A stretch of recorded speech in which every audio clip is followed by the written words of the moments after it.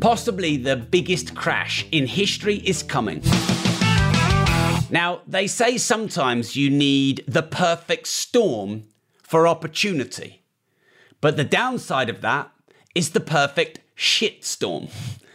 And can you think of a 3-year period? I don't know how far you've researched in history, but can you think of any other 3-year period while you were alive where we had so many disruptive and difficult events simultaneously raining down us like a hail shitstorm?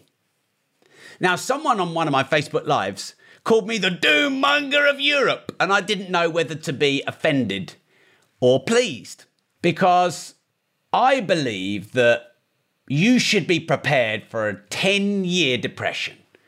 And that sounds depressing, but it's actually not. It's liberating if you prepare for the worst, because then it's probably not going to be as bad as you think, but you were ready if it was. But then you have strategies and tactics to not just survive, but thrive. So some people have been misunderstanding my warnings. The next thing to think about in this possible impending recession, correction, or depression and shitstorm of doom and the possible biggest crash in history. And I say this at the end of all my lives. I don't know if you follow me on Facebook as well, but I do my daily lives on Facebook and I do my rants and they get millions of views. And I have also been saying that there will be equal upside opportunity. But you have to have optimism and opportunity, first you have to have reality. And there's a lot of people that are not living in reality. They think that they can ride it out, save it out, hide it out, or sit it out. You'll be tapping out if you think you can ride it out, hide it out, save it out, sit it out. You can't. You can only earn it out, invest it out. You can only thrive through this if you have inflation-beating assets, if you have multiple streams of income, if you have hard money, not soft money. And I'm going to talk about the solutions at the end, but I want to talk to you about the shitstorm of things that have happened. And then let's look at how we can leverage it into an opportunity. But remember, you must be realistic first before you can be optimistic. You must prepare for the downside before you can leverage the upside opportunity. So can you remember a 3-year run where in the UK you had Brexit, then you had pandemic, lockdown, the stifling of the production in the economy, the billions spent through furlough, track and trace apps, PPE loans, the Ukraine war, the billions spent on defense and the war itself, sanctions and the responses to the sanctions, the government's now in trillions of debt, billions of interest, money debasing and going down hard in value, double-digit inflation, the soaring cost of food, living, fuel, travel, gas, the gas, energy caps going through the roof, hundreds of 300, 400, 500% increase in costs, political division, the widening of the wealth gap, the trust in the governments and the banks at an all-time low. I've just listed there a few things that I don't think any of us can argue with those. I think that it's pretty clear that they've happened. And I'll explain each one in a little bit of detail, but not too much. And then we'll get straight to the solutions and the opportunities. So Brexit, essentially, when England and Britain left the EU, whether it was right or wrong, that will take time to prove itself. But it created major division in our country. It created age division, race division, and it dramatically increased the cost and reduced the supply of labour. That's a reality. Then we had the pandemic. Now, you have history that has repeated cycles, by the way. So if you were 400 years old, you'd be like, yeah, this is normal. Yeah, inflation going up to double digits in these kind of times is normal. Yeah, you get natural disasters every 100 years. That's normal. But here's the thing. We have had so much prosperity and we've had it so easy for so long, like decades. Because I sometimes, if I'm having a shit day or I'm feeling a bit or getting my knickers in a twist, as we say in England, I'll imagine what it was like to be born in 1900. And then 2 world wars before the age of 40 if you were born in 1900. We don't know we're freaking born alive. You know, we have been born in the best time in history and we've had relative prosperity for decades. But if you were 400 years old, you'd go, yeah, World War II, World War I, this Great Depression, this great outbreak, this, pandemic which killed 50 million people and blah, blah. And you'd see the rises and falls of empires. Yeah, the Dutch Empire rise and fall, the British Empire rise and fall, the American Empire rise, and then the Chinese Empire rise and fall. This is just normal. It's normal. But you don't know it's normal because you're not 400 years old. So on a general cycle level, it's normal. Generally, property prices go up, double every 12 to 15 years. That's kind of normal. You have an employer's market and an employee's market, and it goes round, and that's kind of normal. You have low inflation and high inflation. You have low interest and high interest, and they go round in cycles. So this is actually normal. But then we've got, like I said, this shitstorm of multiple things that have happened. So in the UK, it wasn't kicked off with Brexit, but I'm just talking about the last 3 years. So you got Brexit, which created political, age and race divide, and it caused a huge increase in labour cost and a reduction in labour supply. Then we had the pandemic. Now, the pandemic you can't help. It's a force of nature. But the lockdown you could. And I didn't say it immediately, but pretty soon after they locked us down, I believed that the lockdown was the wrong decision.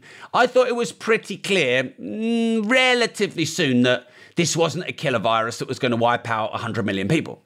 Now, if it was, I can completely understand why the government would want to have shut the country down to sea.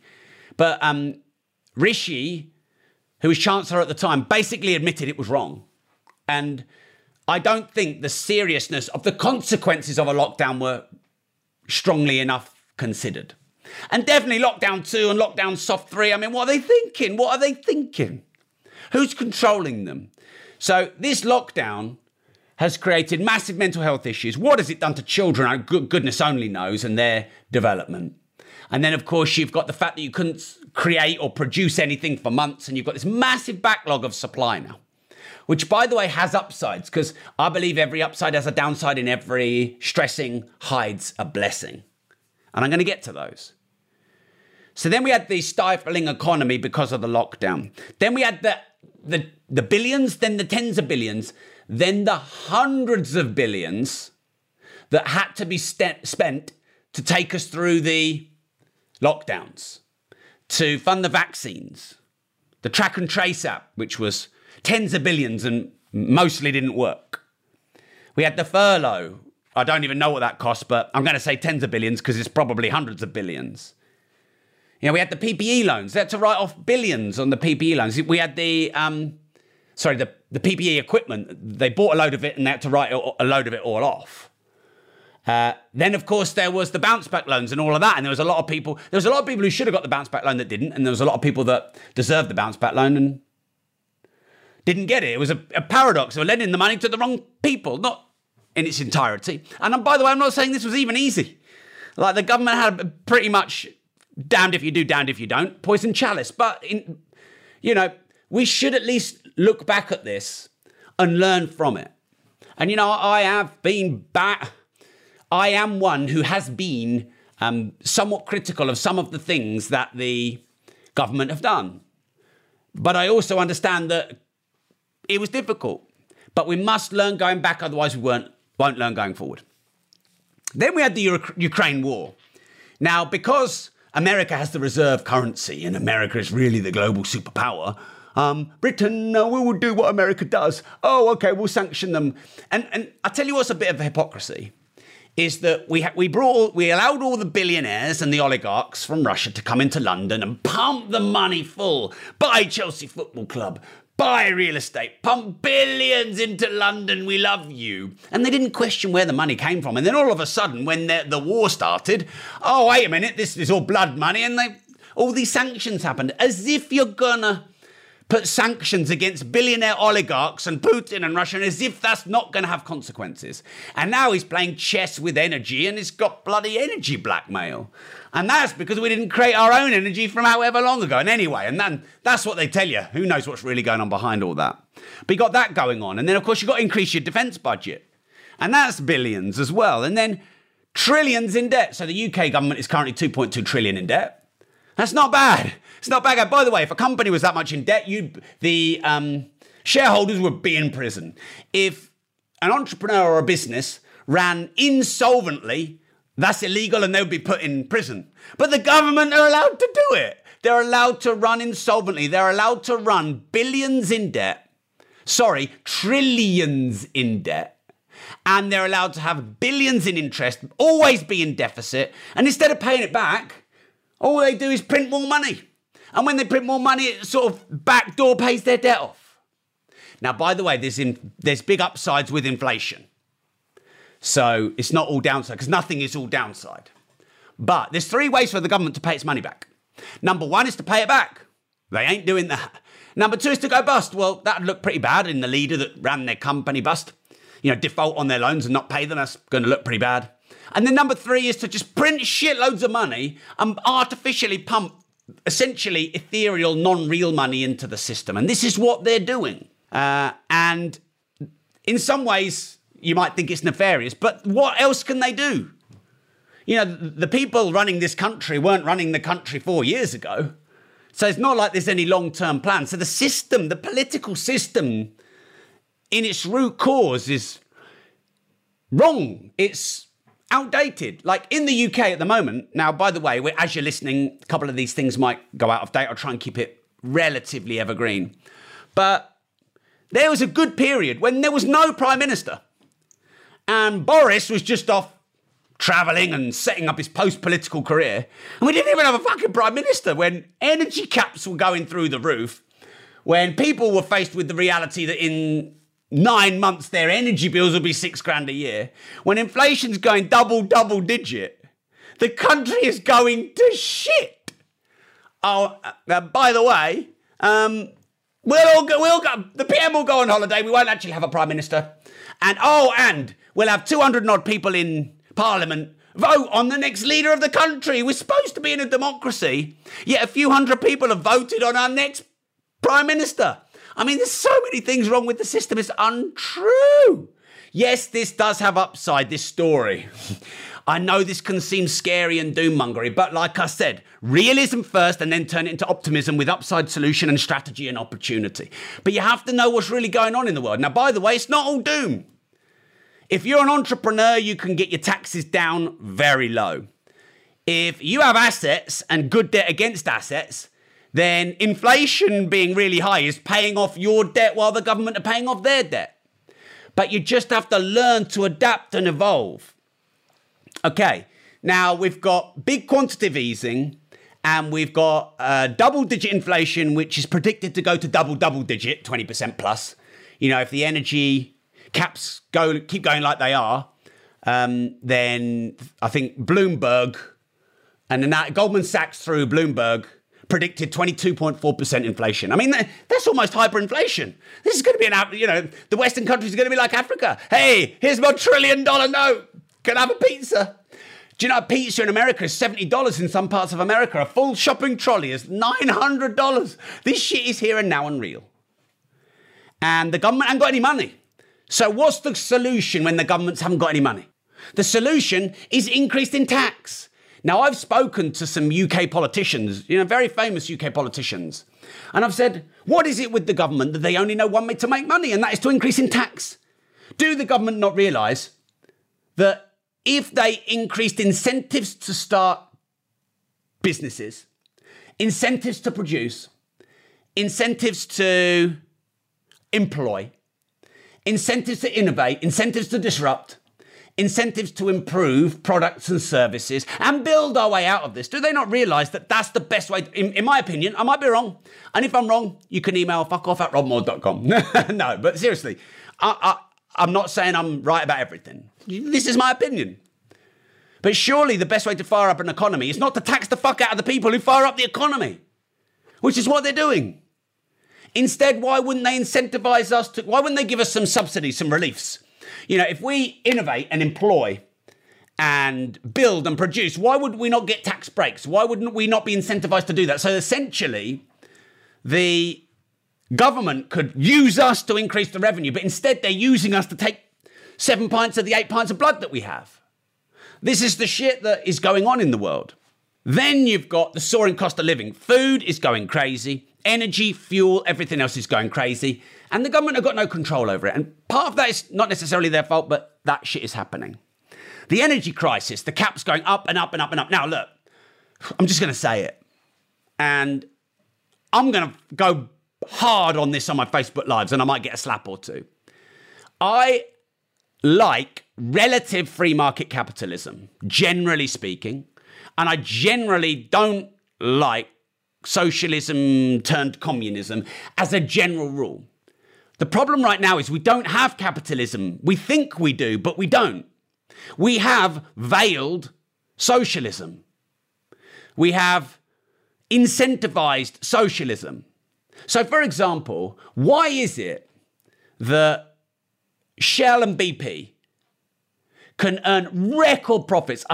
Let me see if I can find I got the amount that Shell made.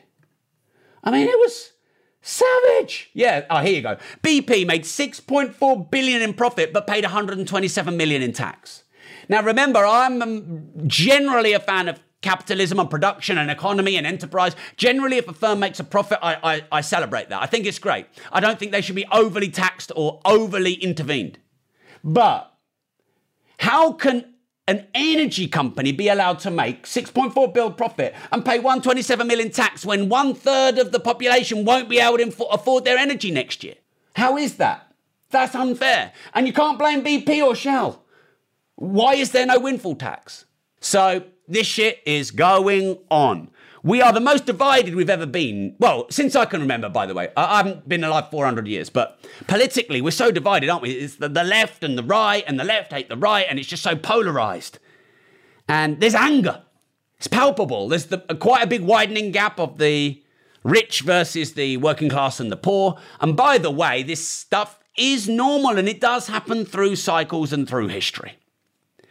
So some of you want me, I know, because you tell me thousands of times on the lives, to give you the positive part, the opportunity, the upside. So every downside has an upside. So if inflation has a downside of eroding your cash, the upside is it erodes your debt. So look, don't go out and get bad debt. Don't get debt on depreciating liabilities, but do get debt on appreciating assets. So as a specific example, when inflation was lower than it is now, but in recent times, essentially the UK government paid off £3.3 million, nearly $4 million of my mortgages on my properties. So I've been told by my business partner, my wife and my accountant not to share exact numbers. So I'll keep it specific, but I have a high 8-figure property portfolio with a 7-figure income and a decent 8-figure mortgage balance on it. And because of inflation, that went down relatively by nearly $4 million. Now, if inflation gets to double digits in the next year, then the government are going to pay 20% off that. They're going to pay nearly 8 million off my loans. And by the way, high inflation, which pushes prices up, therefore pushes prices of assets up. So I have been a bit pissed off of how much inflation is and how much it's wiping out our cash, but I just made a decision not to hold too much cash and to put it into inflation-beating assets. So rule number 1 in high inflation times is you want minimal cash and maximal investments. And if you have good debt on those investments, as long as it's good debt, then the high inflation will pay that debt off for you. So there's a massive upside to that downside. The next thing is saving's going to make you broke, not rich. You know, you were taught by your mum, your dad in school, save, work, earn, hoard, nest egg, pension. Well, pensions are worth less and less and less, and you get taxed on a bit of it, a decent amount of it, and you can't get it for 30 years, and then when you die, it's all gone. Whereas if you build your own real estate portfolio, or you build your own hard asset money portfolio like gold, or you build your own brand, you build your own business, for example, you become an entrepreneur, then you're decentralized a bit more. Because here's the problem at the moment. With all your money in the bank, not only is that cash going down a lot, but you're centralized. I.e., if, like they did in Japan, China, they say, sorry, your cash is now government asset. Bye. In 2008 in Northern Rock in England, sorry, we're shutting the doors. There's too many people want their money back. You can't have it. We haven't got it. So if you're less reliant on the system and you're more reliant on yourself as an entrepreneur, as an investor, you turn cash that's trash and depreciating and getting wiped out by inflation into inflation-beating assets that you own or more own. Look, if you've got a mortgage on a property, the bank can call the mortgage in, I get that. But if you've got equity, at least you've got money in it. And at least you own the property. While property rights are still good and fair, because they're not in all countries. If you've got gold, if you've got watches have gone wild in price. Second-hand cars have gone wild in price. Classic cars have gone wild in price. Gold and all of these hard assets. Here's the thing. When you have high inflation and soft money is going down, you want hard money. You want hard assets. You want gold. You want watches. You want businesses. The next thing is, so we've covered depreciating cash, trash, into inflation-beating assets, good debt being paid off by inflation, having hard assets and money, not soft assets and money. And the next thing is the decentralization element. So if you have physical gold, you have it, no one else has it, and if you store it where no one knows where it is, then the government can't get it and no one can get it, and inflation can't get it and nothing can get it. In fact, when inflation is high, usually gold also is high, usually. And if there's a revolution, a massive currency deflation, deblation, a mix of deflation and debasement, or hyperinflation, your gold's going to go through the roof because it's going to be the only thing that's worth anything. So watches and gold are a good store, physical, hard, and then decentralized. So your personal brand is decentralized to a certain degree. Like I have my podcast disruptors. I have my TikTok channels, my Instagram, my Facebook, my YouTube. I'm on Getter now, Rumble, and Twitter, of course, and all the other channels. Now, one of those channels could shut me down. 2 of them, 3 of them could shut me down. But it's probably unlikely that all 10 of them are going to shut me down at any one time. So if you have online businesses and online influence and reach, content into cash flow, information into income, etc., and you're diversified, then you're protected. Because there's a good point here that there have been times where they've recalled all the gold. Yeah, because they didn't have any money. But if you only had gold, you're fucked. But if you had an internet business, an e-com business, personal brand, a podcast that had sponsors and advertisers, YouTube that had good money, some kind of information business and real estate and gold and watches and classic cars, over time you built up multiple streams of income, multiple streams of information, multiple channels on social media, then you are completely protected. But the government aren't going to do this for you, and they don't fucking teach you this in school. Because they don't know it. Oh, and by the way, this is so new for so many people that they're just going to have to learn this really quick. Otherwise, they're going to be the ones that get wiped out. It's survive or thrive, and it's nothing in between. In fact, it's die for many, financially, of course. So this is why I built the Rob.Team platform. So Rob.Team is essentially your own entrepreneur's business school online, which costs you less than a large coffee. You can cancel any time with no contract. It costs you 1/3 of the Netflix subscription. So, virtually nothing. You've got hundreds of hours of content going back years. And I built Rob.Team to give you all the education in school that you didn't get in school, that you didn't get from your parents, that you should have got. And now moving forward, because of this cost of living crisis and everything that I've mentioned in this possible biggest crash in history, it's going to be where you are going to get information on beating the banks, beating the government, beating taxation, beating soft money, leveraging good debt, building assets, building multiple income streams, becoming an entrepreneur, getting your tax down, getting your income up. These are all the things on a weekly basis that you've got either recorded content or live masterclasses or Sunday sessions. I do Sunday sessions every Sunday live with me. This is all on Rob.Team. So if you'd like to join, I'd recommend you join, and I'd recommend you do it now. Just open up a web page. Do it now. Stop what you're doing. And type in rob.team. And you've got hundreds of hours of content going back 3 years plus with masterclasses every week to help you start a business, scale a business, get better financial education and knowledge, make, manage and master money from the author of the UK's best-selling book on money called Money, By the way, I've made 9 figures in revenue in my career as an entrepreneur. So unfortunately, the school teachers who teach you business, economics and finance are broke. So the system's backward, broken. But one of the reasons Rob.team is only the cost of a large coffee and you can cancel any time is because I want to do my bit to help people through this cost of living crisis. And also, I'm going for a volume strategy.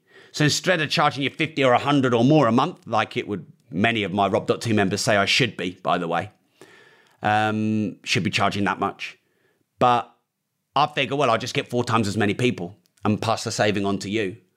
And then who knows, we might work together in the future. So it's a way of me building trust with you. You can cancel any time, no contract. Cost you a loaded large cost of coffee will cost you more. You know, the bit of syrup and cream, all the little bits and bobs, it will cost you more than Rob.team. Getting quick before inflation makes it worth more. So just type in rob.team. There's no risk if you want to try it and check it out, you can go in and you can cancel and consume all the content if you want. So I'll see you there. Go join rob.team. And if you don't risk anything, you risk everything.